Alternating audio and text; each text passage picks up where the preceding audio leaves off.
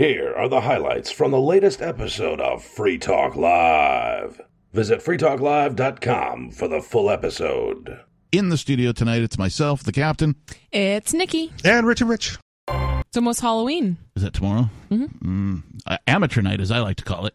Depends where you are in New Why? Hampshire, because they trick-or-treat at weird times around here. Yeah. Well, I thought amateur night was the night after St. Patrick's? Thanksgiving. That's because all the college kids come home and they all get trashed. There are several amateur nights throughout the year. St. Patty's is one of them. Yeah. Definitely. Thanksgiving is also a, amateur night. Black Friday, amateur night. And then, of course, Halloween amateur night. Now, what do I mean by amateur night? Please, I don't know. So growing up in Wisconsin, drinking is part of the culture. Yeah. And so there are people who drink a lot and frequently. They build up a tolerance, and these are known as professional drinkers, so to speak. Not in the sense that they get paid, but just that they're experienced and they know what their tolerance is, know what their limits are. They wait long enough. They start drinking water before they drive home a couple hours, kind of thing. Whereas amateur night is people who don't drink on a regular basis, who don't know their limits, and don't have any sense of when they've had too much. And they only go out a couple of times a year, and they get way too drunk, way too fast, and they're the dangerous ones, in my opinion. Fair. So that's what I call amateur night. Also, the young, people who don't, regularly go out on these holidays, and then you mix them in with the older people, and then it becomes amateur night, is what I'm saying. So what you're saying is start them young, so they can build that tolerance by the time they get to that age. I mean, that's a personal decision for each individual. And this is not medical advice, but start drinking young. And their family to make. So, but yeah, you get more reckless drunks on some of these drinking holidays than you do on any other, say, weekend night. Okay.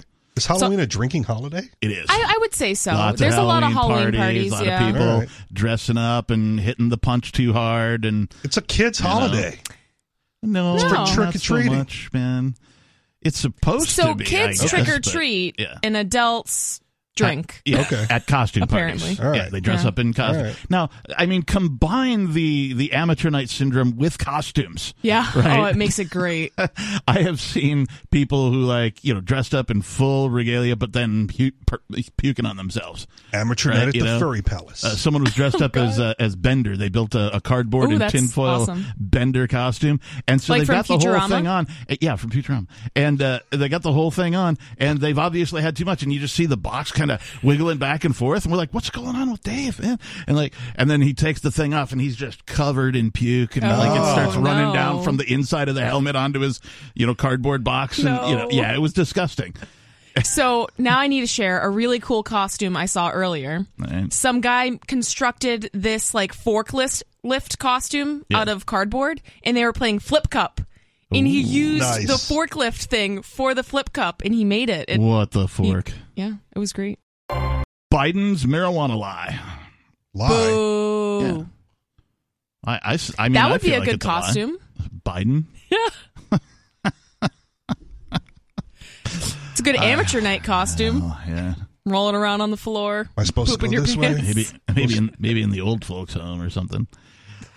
So many of you know that President Biden did a press conference thing where he said, "Hey, I'm gonna pardon a bunch of marijuana things." Hip hip hooray! And everybody jumped for joy. And then it did nothing. And then nothing happened. Exactly, nothing happened. The headline from Reason.com: Biden's marijuana pardon did not free a single federal prisoner or deliver the expungement he promised. Why not? It's a good question, right? Because you would think, here comes. It's the question. He did a thing. President. What did the thing he do? What did the thing he did do? A protest on the White House calls attention to the thousands of federal cannabis offenders who remain incarcerated. And for those of you, that are visually unable to see this picture, there's, I don't know, what was that? Bung. I heard a ding. It was me. I'm guilty. I'm sorry. All right. Thank you. It has been silenced. Thank you for, claiming the ding. This photo is, a dozen people or so, all holding a giant marijuana cigarette as they parade down a street. And the printing on the side of the marijuana cigarette says, "Quit Biden our time." Nice. That's pretty good. It's just a prop marijuana cigarette, right? Like they didn't have that much weed. They might. I would assume it's a prop. Okay. All right. There is some sort of smoke coming out of the end of it, though. So Mighty it joint. looks like it, yeah. Maybe they had like a fog machine, like that one cool. stage for musicians or whatever. Edwin Rubis has served more than 2 decades of a 40-year federal prison sentence for participating in a marijuana distribution operation. Taking into account good time credit, he is not scheduled to be released until August 2032. Is it a lie, though? Well, there was quite literally no one to pardon. Okay. That's different, though. It feels like a lie. Anybody who fits this criteria is pardoned. And there was no one to fit that criteria. It's deceiving. That's not his fault. Yeah, okay. Mm-hmm. I mean, like if there was someone who fit the criteria, they would have been pardoned. And also in his defense, like he didn't really do any of this. Right. He's not. It's hard for me to believe he's even a real person. It's the deep state.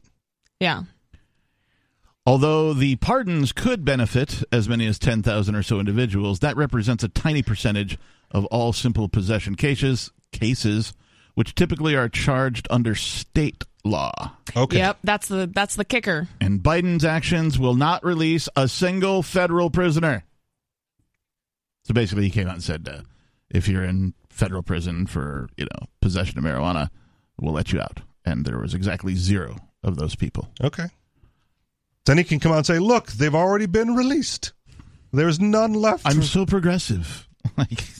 They were already released by the time. So, I mean, is Kamala that senility? Harris sneering in the right? background. Is that senility, right? No, he's got a team of people who put this all together. It was just a PR speech to raise people who maybe want to vote for him in the upcoming election. That's all it was. There are some theories that the Democrats peaked a little early for the midterms. They're losing some momentum as we get to voting day. Yeah. According to a 2021 report from Recidiviz, more than 3,000 individuals are currently serving marijuana-related sentences in federal prison. The report estimated that ending federal marijuana prohibition, a step that Biden has steadfastly resisted, would reduce the federal prison population by more than 2,800 people over 5 years. So if a state legalizes cannabis and cannabis sale, you would think all of those people would immediately be released. No, they don't. That does not happen. It just doesn't make sense to me. It does not happen. It did not happen in Washington State when I lived there. What happened is they legalized marijuana. They opened a bunch of recreational marijuana stores and all that kind of thing. And then they were like, oh, yeah, and we're going to tax everybody at all 3 levels, right? Distribution, growing, and retail. And then the politicians are like, no, we're actually going to have to raise that tax because we misbudgeted, blah, blah, blah. Yeah, it's like 70% or something ridiculous. I ran the numbers just of the marijuana prisoners in Washington State alone at $31,000 a year to keep them there. And I said, the next time that your politicians need money, why don't you release all the prisoners in Washington State for these marijuana charges and take your money from there, you bastards. Sorry. So I'm not against releasing them. Yeah. However, it would if you're saying they should be released because it's no longer illegal. Yeah. The inverse would also have to be true then. You would have to convict people for new laws that become illegal. Not necessarily. Because they need to be caught and prosecuted. Yeah. So, I mean, once I don't understand what you're saying. The court case is done, it's done. I'm saying if you're prosecuted for something illegal, this was not allowed and you did it, and this is your punishment. Right, if you're going it's allowed now, so you're no longer punished, the inverse is true. So something that is now legal that you then do, and there's a record of it or whatever, that then becomes prohibited. Give me a but real also, example. I mean, when you think about it this way, sometimes somebody will get proven innocent for something they actually did that was illegal. You know what I mean? Okay. So I've seen, for an example, I've seen people get they were obviously drunk driving, but then they got proven innocent because the judge had mercy or whatever. I've seen real cases where the judge was like, I know you were doing it, but whatever, I'm gonna find you innocent.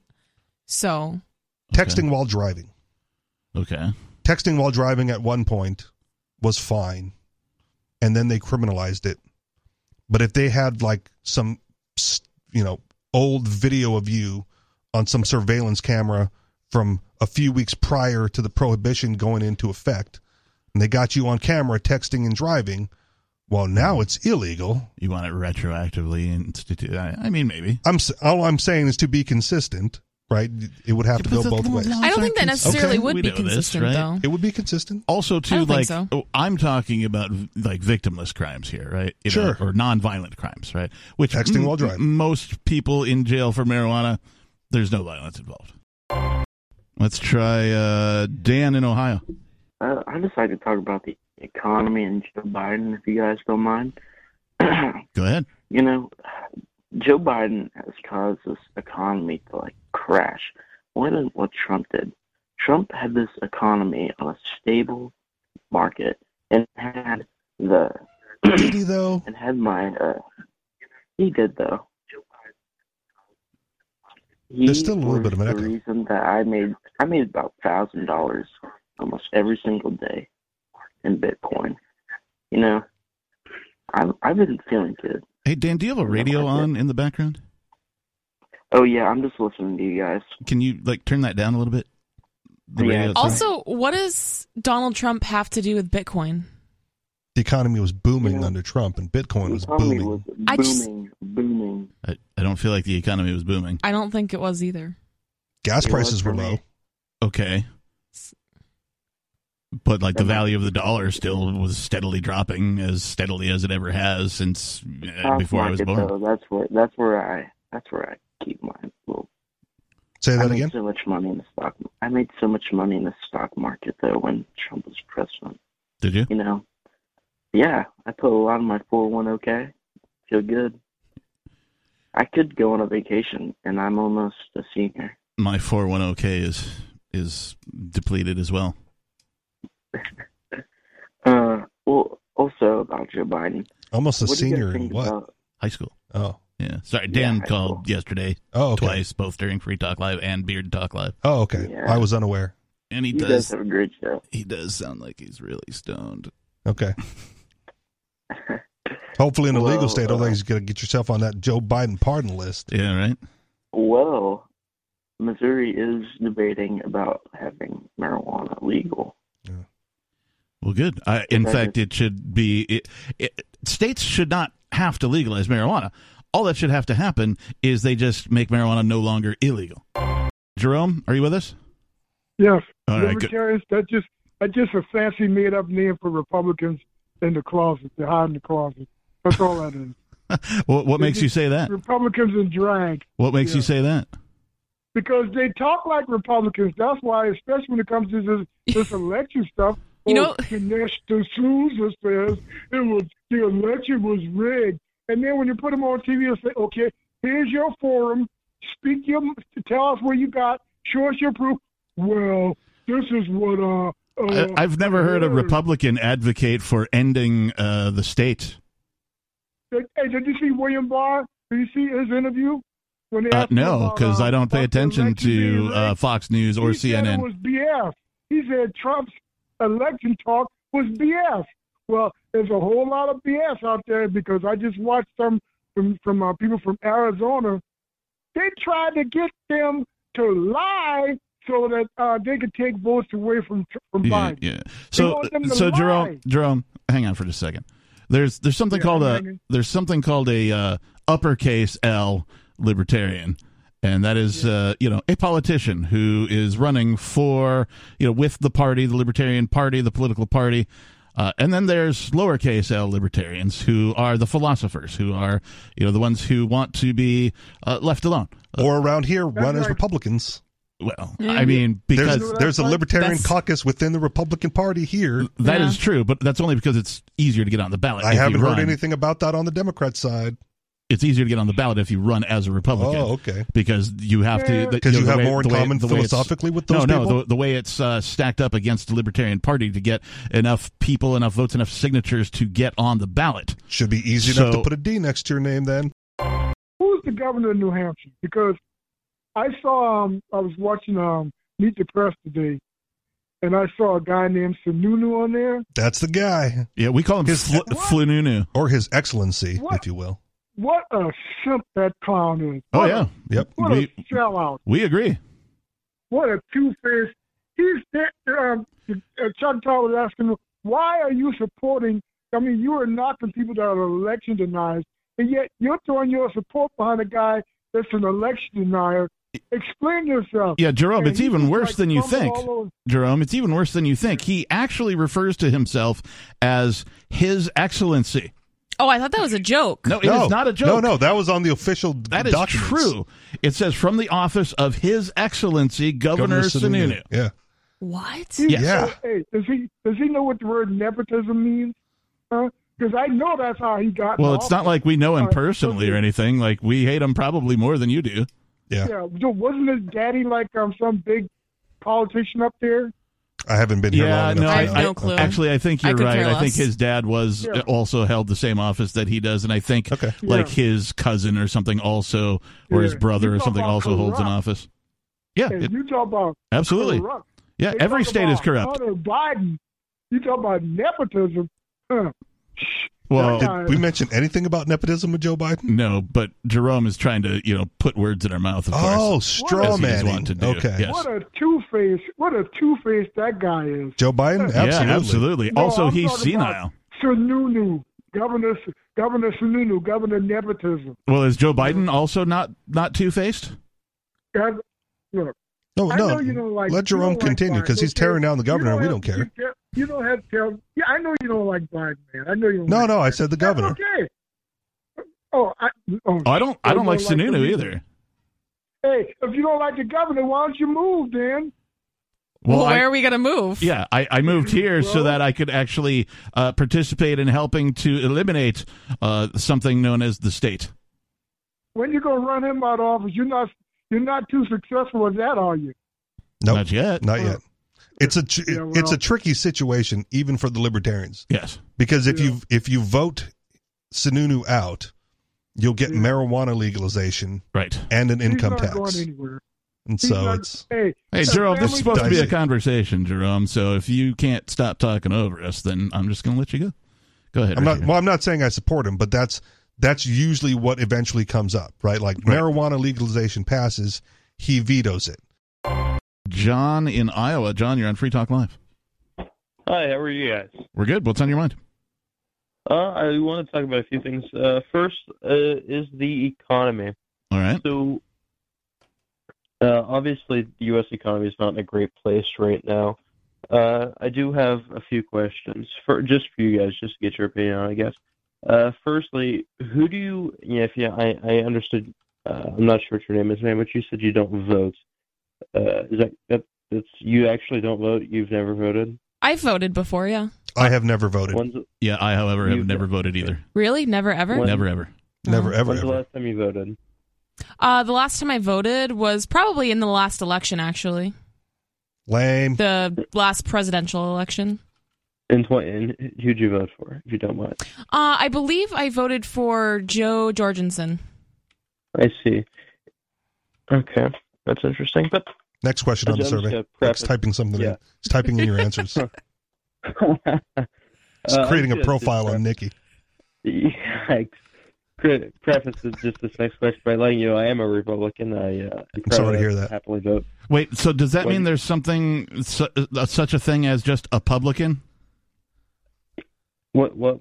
Pardon me? So the word Republican insinuates that there's something that's known as a publican. I'm an unpublican. Nice. Well done. I'm just playing word games with you. Go ahead, John. Yeah, I can tell. Yeah, but serious question on the economy here. How do you what do you believe the best actions we could take to strengthen the value of the U.S. dollar is? Burn it down. Move on to something better. Okay. Stop putting your money in Federal Reserve notes. That's Richie's answer, Nikki. I like that answer. I might go with that one. Just give up. It's broken. Broken system. Can't be saved. Yeah, I just agree. like the government. The mathematics, if you talk to economists and they do the math on it, it's not a question of if there's going to be a financial implosion, but when. And the Federal Reserve and the central banking cartel that exists around the globe are all collectively participating in devaluing of the currencies, creating inflation as to further enslave mankind. So slow down. He's trying to type this.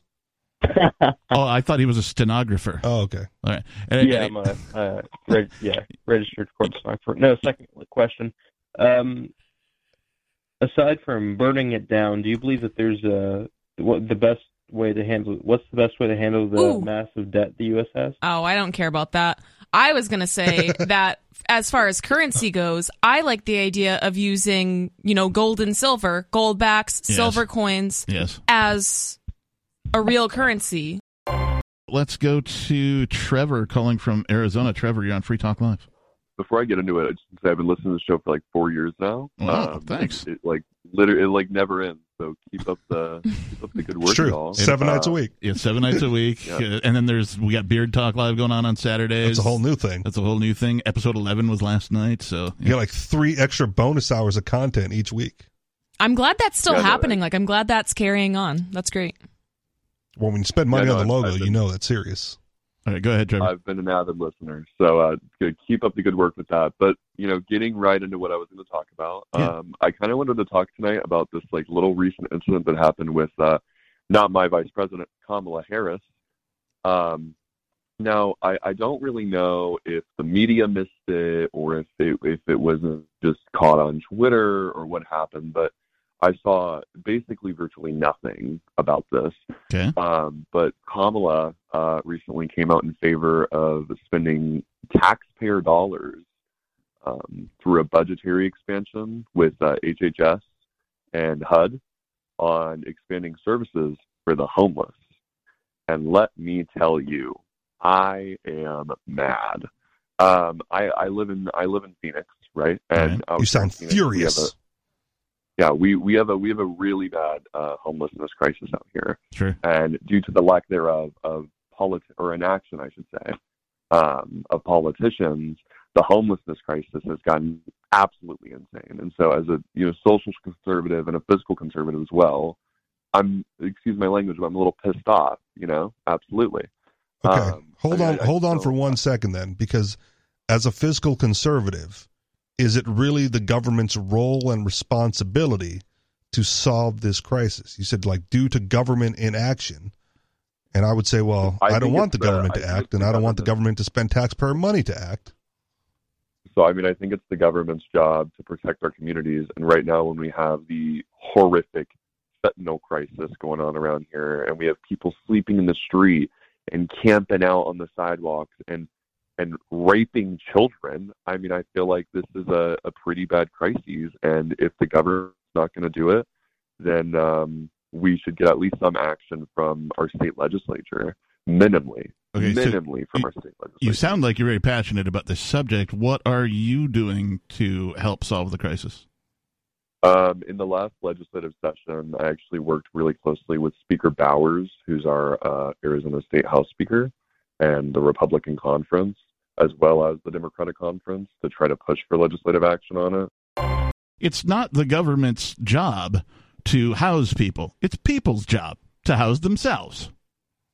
But it's the government's job to protect law-abiding, tax-paying citizens from the delinquents and degenerates who are homeless, but that's running not rampant, true, raping children in the streets. If it is their job, they're doing a very poor job of it. That's why he's complaining. So how do you Thank you for standing up for me. It's about time someone understood where I was coming from. Oh, I understand. I don't agree, but I still understand.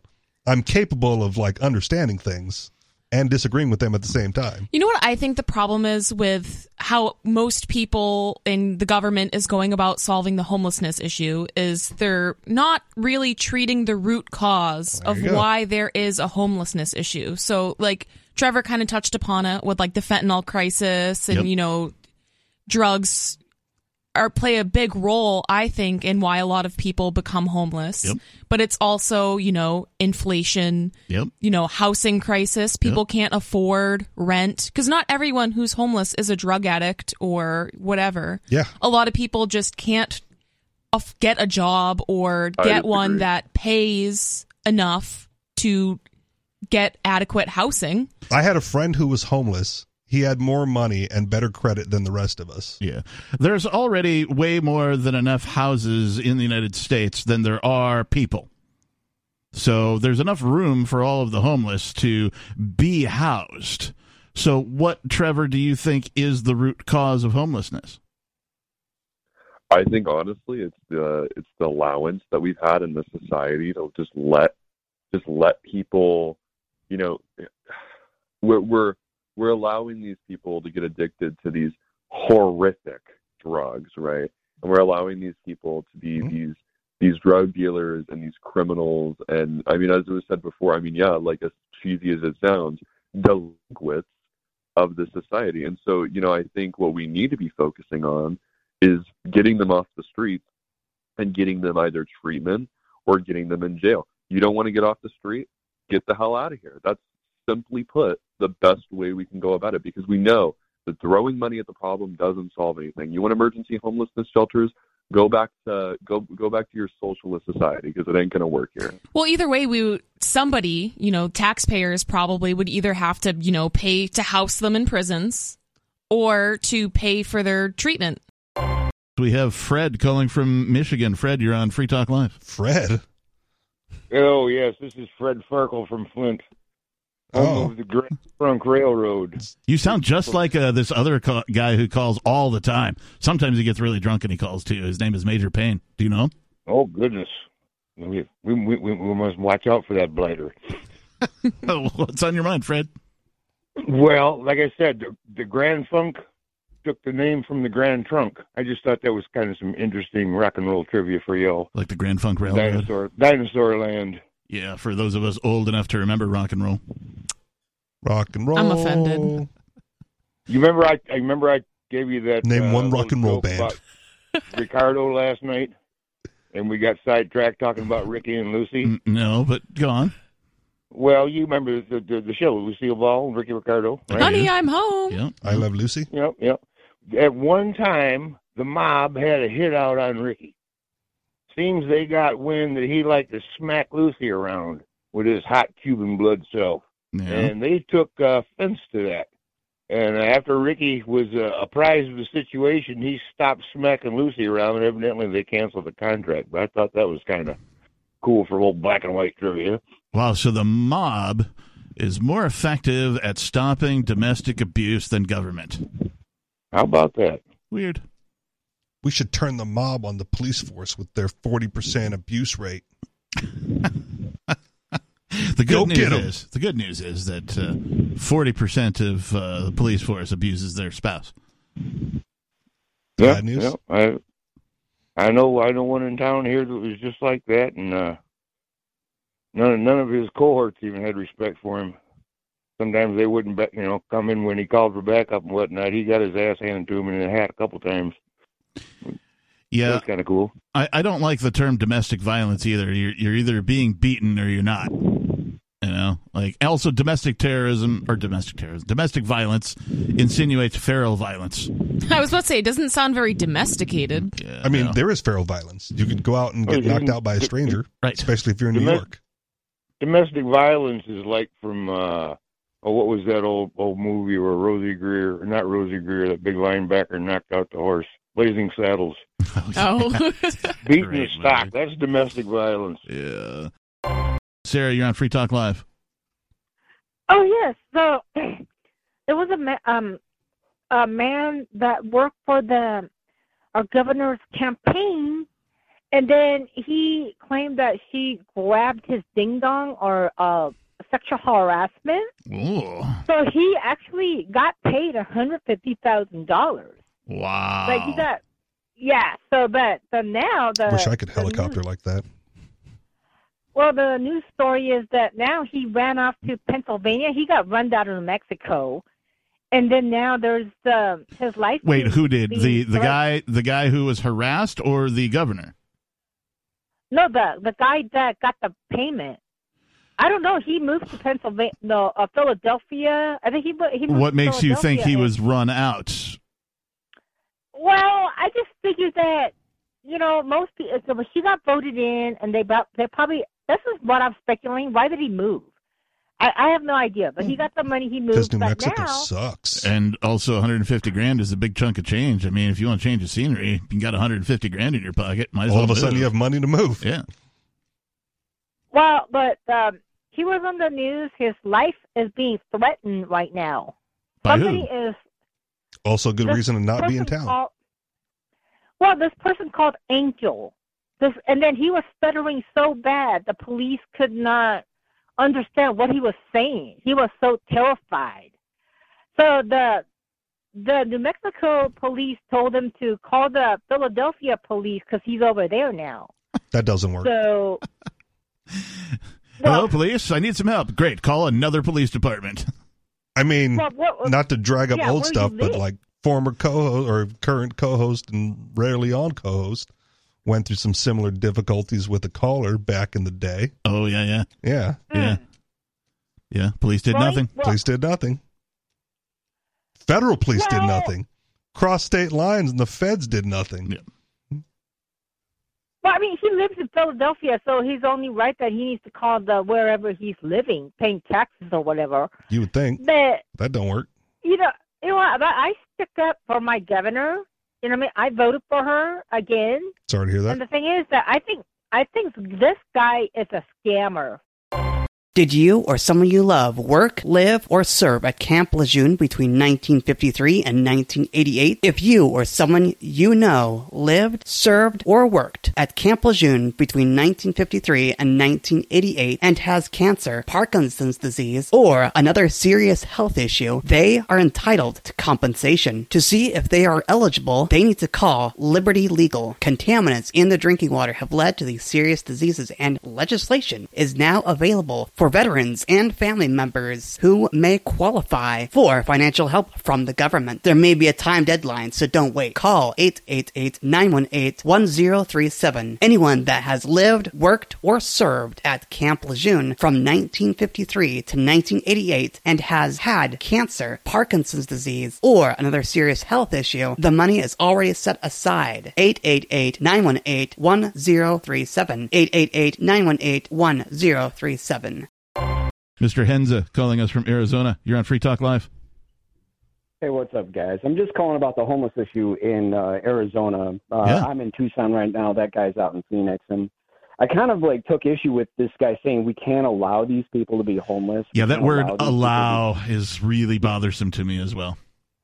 Yeah, it just put me off to the point where I just had to call in and be like, well, the Democrats can't allow you to eat cows because they fart and heat up the climate. So it's kind of like a catch-22. I mean, if you start saying that you can't allow people to do things, it's like they're going to cut you off at every corner and say you're not allowed as long as there's 51% saying that you can't do it. I mean, isn't that what the government does? Well, it's kind of like, we can't allow these people to be homeless, as if, I'm assuming most of them would rather not be homeless and they'd rather have a place to live. So, I mean, maybe there's a small minority that are like, yeah, I love being homeless. Like, the streets are awesome. You know what I mean? But we can't allow you to not have food and shelter. That just doesn't make sense to me. The homelessness problem is built on so many compounding government issues. Yes. That it's hard to parse them all out into a rational conversation without going into the weeds on every little political problem with that entire issue. I would absolutely have to agree because there isn't a lot of homeless in Mexico where I live normally. So it's kind of crazy to have the ideas of coercion kind of put out there saying, okay, we're going to use coercion to solve homelessness and drug issues and stuff like that, which, always baffles me. That's their best idea that they got out there. There's a great mob of people, a lot of brilliant people in this whole thing. And their best idea is let's force them not to do it. Right. Yeah. You're spot on. I mean, at its core, the government created the homeless problem because there are no unclaimed pieces of land where a person could go and homestead and, maybe even form a community of their own, because this land is unclaimed, and so they could go and claim it for themselves. Well, and with zoning laws and taxes, I mean, in other countries, when people need shelter, it's like, all right, let's go build them an earthship or some sort of temporary shelter or something. You can't do that here because of all of the laws and rules and regulation that prevent that. what you're saying there, Jason, about putting up an umbrella tent kind of a thing and just opening a business, that's how I understand it to work in Mexico. Whereas if I decided to do the same thing here in the United States, I might get away with it for a minute, but as soon as the authorities found out, they're going to shut me down because I didn't buy a license and I didn't, fill out a bunch of forms and pay fees to the government and all that kind of thing.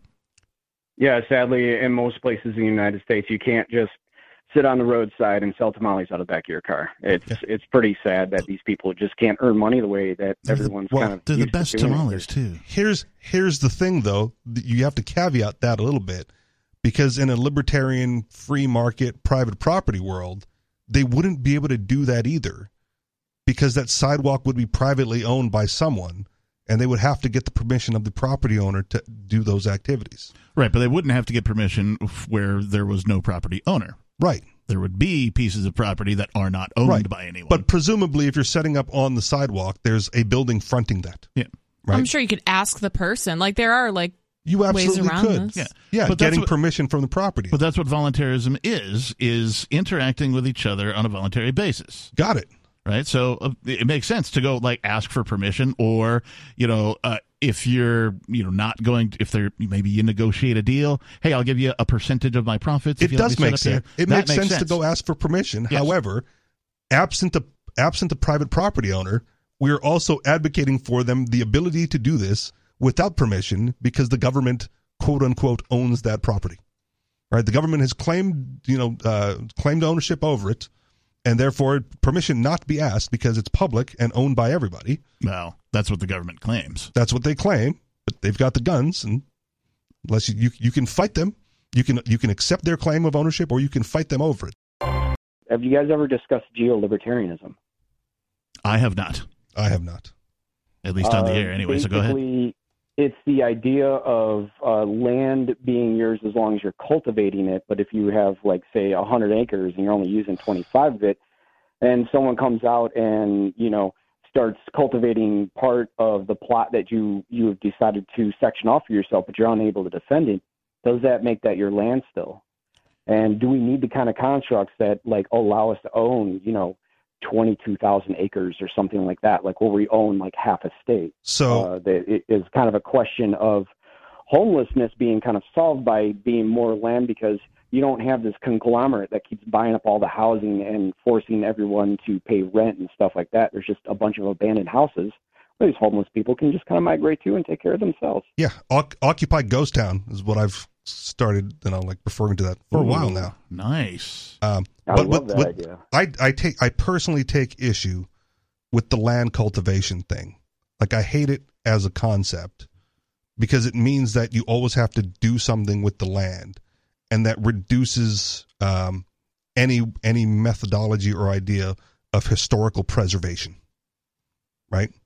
Right. Well, all you have to do is defend the land. You don't necessarily have to do something with cultivating it, right?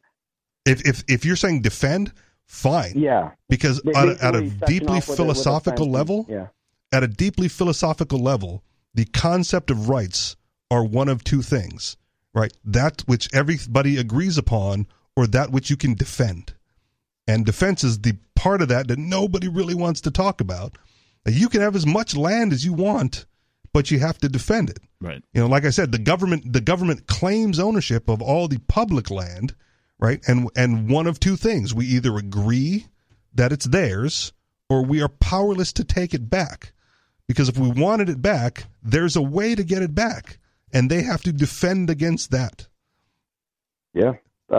Sadly, we enslave ourselves by using their money and following the rules. So therefore, the government literally owns all the land. It does. And I was going to take that one further. Government doesn't just claim to own the public land. The government actually claims to own all of the land. Yeah. Because otherwise you wouldn't pay taxes once you've paid off your mortgage. What if there was enough people who decided that they wanted to live a migrant lifestyle? They're not free to do so because government claims to own all of planet Earth. Sure. Yeah, it kind of sucks the way that people are limited. But again, they would still not be free to do so on the opposite end of that coin, right? If everything was privately owned, they would have to get permission at every stage of the way. There would ostensibly be land that is not owned? Possibly. Theoretically, yes. Unclaimed, uninhabited. They couldn't possibly defend it all. Right. Well, but if small numbers of people own small plots of land, right, you could still defend your small plot. And a migrant society would have to get your permission to cross through, pass through, or whatever, all along the way. Or, as you said, there would be unowned parts of the land. Right now, theoretically, if the government isn't defending it, right, they can probably pass through unmolested. Right? There's lots of undefended land, if that's how you want to call it. Yeah. And feel free to migrate and mill about all you want. Like Parks and Recreation isn't going out that far, man. You are free to roam. Well, on the complete opposite end of this discussion would be free market cities, right? It's my opinion that cities would still exist. Sure. Not necessarily the same cities that we have or in the same fashion that they exist now, but cities where, you know, hundreds of thousands, if not millions of people would congregate and build things like skyscrapers and, you know, shopping centers and, you know, all of that kind of thing, manufacturing centers, all that kind of stuff. And a migrant society would still need to get someone there's permission to pass through. Okay, but I'm just saying on the other end of that, a free market, a private property society, cities would still exist as well. But what needs to happen, of course, is there needs to be a balance between all of the types of human culture. They need to all be able to exist, whether it's a migrant culture, whether it's a city culture, whether it's, you know, a bunch of country folk getting together with farmland or whatever. They all need to be able to exist in freedom. Who's to say that people who choose to be homeless can't be? They shouldn't be allowed to be homeless. Yeah, there you go. The government and that guy. Yeah, and that guy. Like I said, I said this earlier. I have a friend who was homeless, had more money, better credit than the rest of us. Just chose to live that way. Well, and you know what? So I follow this girl on YouTube that lives in her Corolla. Yeah. That's what he drove. And it must be a thing. But her point was, you know, she wanted more freedom. Yeah. And she's like, well, my biggest financial expense is my rent, so I could just live in my car. And she's been doing it for like at least 3 years. I've been following her, and she's totally happy. There are entire communities of what are referred to as van dwellers. Yeah. Right? So these are people who live in their cars, their vans. Maybe they convert them into some sort of a camper or something like that. Yeah, van life. Jason actually does that. He migrates around. So he doesn't have like a steady, you know, we'll call it a house. You know, so he, you know, roams around the States. He'll go back and forth to Mexico and all that kind of stuff. So he's kind of living that lifestyle. There are a whole bunch of retired folk who travel around in RVs as well, where they don't have, you know, a firm piece of property that they call home. They'll do things like register their RV in Montana, you know, so that they have, you know, some sort of a permanent address, quote unquote, where they can have their driver's license and their license plates registered too, and that kind of thing, so they can travel around without getting harassed by the man. But there are, you know, even in today's society, there exists, you know, migrant people who choose to live that way. Yeah. So. And, you know, it looks a little bit different because, as Richie Rich was saying, like, people typically, historically, were following food sources, and now it's like, well, you can just go to you can just go to McDonald's or whatever. So it looks a little bit different, but there are a lot of people that snowbird, where they live in New England or wherever up north during the summer, and then once it gets too cold for them, they go down to Florida or wherever they live down south. Yep, and some of these migrant workers, the van dwellers in particular, I'm thinking of, they follow the work. Yeah. So some of them will go, like, I think Walmart has seasonal work where they'll hire people and provide a parking space if you have an RV. Sometimes they'll even provide like a dump station for your waste and some water, stuff like that, you know, supplies. And you'll go work for them seasonally, like over the Christmas time for, you know, a couple of months. And then once you relieve yourself of the cost of either a mortgage or rent, it suddenly costs far less to live on. Yeah. Right. So you can work for 3-4 months out of the year and have enough to get by if you are a van dweller or an RV dweller and that kind of thing. Regular caller Major Payne, right, has shared stories about him following where the work was as recently as the pandemic times. We've got Robert in South Carolina. Robert, you're on Free Talk Live. Yes. I was listening to what you all just said, and I studied law in Germany, and my professor, Dr. Knut Amelung, he was professor for Strafrecht, which means criminal law, and he and any kind of a problem in society, he he always said that the way you solve a problem really is you think of the Knackpunkt, and the Knackpunkt is the key or critical point that's actually causing the problem. Don't get tied up with symptomatology. He said you'll go around putting Band-Aids on things, and he said that's not going to help. What you've got to do is you've got to get to the core, the cause of the problem. And finally, Robert agrees we need to eliminate the government. Wow. Well, you know something? My grandfather, he was actually the grandson of a Roman senator, and his feeling was that government is a necessary evil because he was a very kind Italian who was very respected in the Italian community of Brooklyn, New York. And still wrong. Well, the thing is, you have to operate within the society has to operate in a system that's responsible to the people, basically. Robert, are you a religious man? No, not really. Okay. Well, then either way, like, why is evil necessary? Evil? Did I say evil? You said government is a necessary evil. Why is evil necessary? That's a saying that he had. He was not religious actually either. Actually, really. But I'm asking you, why is evil necessary? Well, why is the government necessary? Yes, because you see, if you didn't have government, you'd have no way of culling out problems that only really government can get after. I mean, I disagree with that. Fact check found that claim to be false. Well, okay, that's true. Yeah, there was a problem. I can give you an example. Of a guy who it turned out to be a bad guy in La Cosa Nostra, and they had to get rid of him because the mafia doesn't have any prisons. So the only way they can get rid of people is basically by executing them, and he was a problem. He actually had done something very bad to the community, and my stepfather was the examining physician, so he knew exactly what had happened.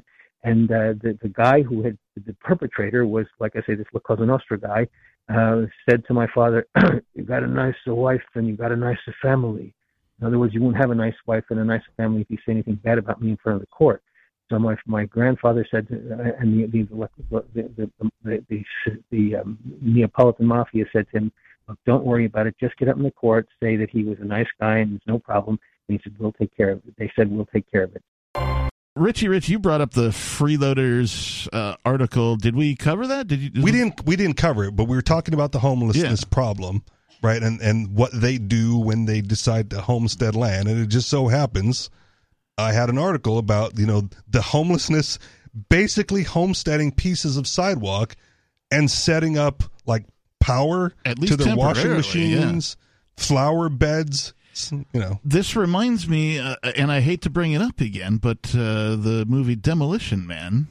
Remember how Dennis Leary was sort of like the head of the people underground, literally underground? They were doing this. They were tapping into the existing city's electric and water and power and, using that as their, way to get by, if you will.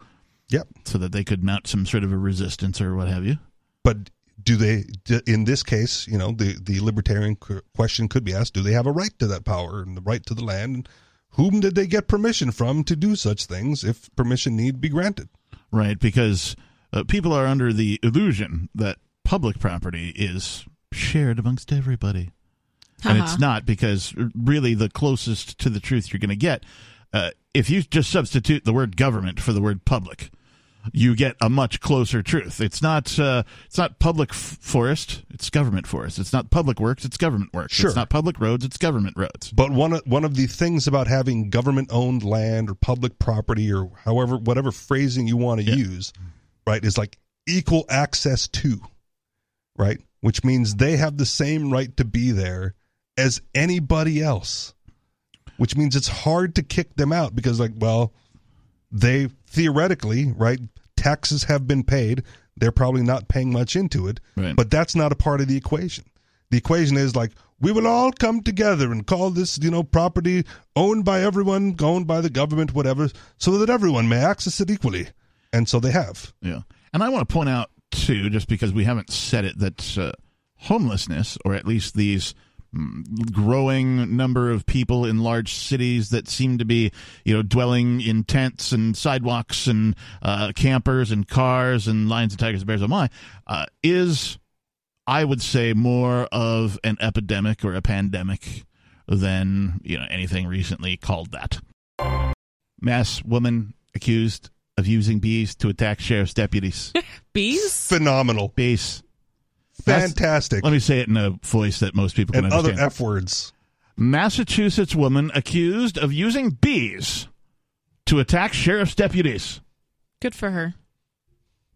She gets 1 point. Rory Susan Woods, age 55, of Hadley, is facing numerous charges in the wake of the incident.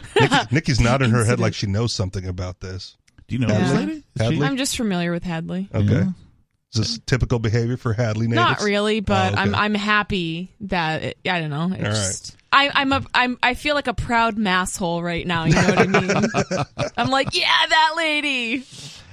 A Massachusetts woman is facing numerous charges after she allegedly unleashed a hive full of bees onto sheriff's deputies, some of them allergic to bee stings, as they tried to serve an eviction notice in Longmeadow last week. The Hampton County Sheriff's Office said they were dealing with an eviction on, it's misspelled, on Memory Lane. They were literally evicting somebody from Memory Lane. But it's misspelled. It's M-E-M-E-R-Y, not O-R-Y. Anyway. Memories. In Longmeadow. Not memory. Memory. In the Boston accent. Boston accent. You park your car around the corner, take a trip down Memory Lane. Okay. Yeah. Anyway. On October 12th, when Rory Susan Woods, age 55 of Hadley, arrived in her SUV, towing a flatbed with multiple manufactured beehives, and began trying to open the lids of the beehives to unleash them. So proving intent is not going to be difficult for the prosecution. Right. It's creative, though. I mean, I'll give her that. She was among... Came all this way with a trailer full of beehives. No, just letting him out for fresh air, officer. It's like when you travel with your dog, you have to let him out of the car, go pee, sure. Give him some water, and After she carried a beehive close to the front door of the home, the sheriff's office said Woods tried to agitate the bees further and was arrested by sheriff's deputies and taken to the Western Massachusetts Regional Women's Correctional Facility. Stole their honey. Could they put more words into the Western Massachusetts Regional Women's Correctional Facility? I feel like it's a very short phrase, and it needs like 7 or 8 more words. What's the acronym? There's no vowels in there, so yeah. They could have just said jail. The WMR, Right. the WMRWCF. All right. I know that place. Yeah. It's in Hadley somewhere. That's where I go to pick up chicks. That's right. Where's that barista story? Print out a handful of pardons. Everett. She is now facing 4 counts of assault and battery by means of a dangerous weapon, 3 counts of assault by means of a dangerous weapon, and 1 count of disorderly conduct. She was arraigned last week and released without bail. Her lawyer didn't immediately respond to a voicemail left on Wednesday. Smart. The Hampton County Sheriff's Office said its civil process division typically serves hundreds of eviction notices each year. Never, in all my years of leading the Hampton County Sheriff's Civil Process Division here, have I seen something like this, said Robert Hoffman, Chief Deputy of the Civil Process Division, in a statement. I'm just thankful no one died because bee allergies are serious. Sure. I hope that these out-of-county protesters will reconsider using such extreme measures in the future because they will be charged and prosecuted. Again, nothing on why they were performing the eviction, what's going on there. Yeah, I need more details. I need backstory to figure out whose side I'm on. It's not the cop side, but, Let's go to George, who's calling from California. George, you're on Free Talk Live. We were talking about government wasting somebody, getting rid of somebody. And so, I was over in Vietnam for 3 years, and I hated it every minute I was there, but I loved being in the Army. And then somebody told me, read the Pentagon Papers if you want to know what the government's up to. Mm-hmm. And, of course, it's been a lot of years since that happened, but I read it. And if the government wants you to go away, you can disappear in minutes, and nobody will ever know what happened to you. If the government puts the dime on you, you're the guy gone. And these guys were talking about, could they do it? They do it all the time. Yeah. In fact, I had an article for yesterday that talks about Guantanamo Bay and the fact that it's still open, and there's 36 people that are still there. One guy apparently they're going to let one more guy go. One more guy, because he's the oldest one there. Right, yeah. 17 years, finally released, no charges filed. Yeah, but they in that article, they do talk about how they literally would bag somebody's head in the middle of town, toss him in a van, and then transport him off to Guantanamo Bay without any sort of trial, without any sort of accusations, without any recourse for whoever was kidnapped and taken away, and then held for 20 years or so. Because if they brought him to America, they would be, granted American-style constitutional justice. Right. But no, so they keep them offshore. Reasons not to let them into the United States. Right. Yeah. But you're right. Even within the United States, the CIA it's been documented that they've done baggings of people, and they've taken but then they take them out. Yeah. They take them out of the country, right, so that they don't have to prosecute under American laws. Or they take them out of the country and they disappear. Right. You guys haven't been watching the news, then. You don't know that the worst organization in the United States now is the FBI. I just want to talk about bikini baristas now. Please. Because we teased it, and so I feel like we should talk about it. Bikini baristas win lawsuit over unconstitutional dress code. Sounds like some chicks just didn't want to go to work. A federal court says the city's dress code for scantily clad coffee servers is unconstitutional. The judge ruled that by targeting women's attire, the dress code violates the Equal Protection Clause of the U.S. Constitution. But the law does not violate the First Amendment, he ruled, nor does criminalizing the baring of female breasts but not male breasts count as an unconstitutional violation. The case comes out of Everett, Washington, Everett, where drive-up shacks featuring bikini baristas are popular. And yes, they are. They're very popular. In 2017, Everett passed a law prohibiting quick-serve food and drink peddlers from showing off certain body parts, including their stomachs, their backs, below the shoulder blades, and the top 3 inches of the legs below the buttocks.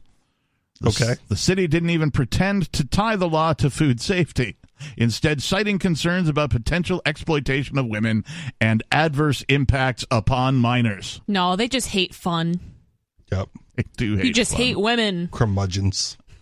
A group of bikini baristas working sued, calling it a matter of women's rights.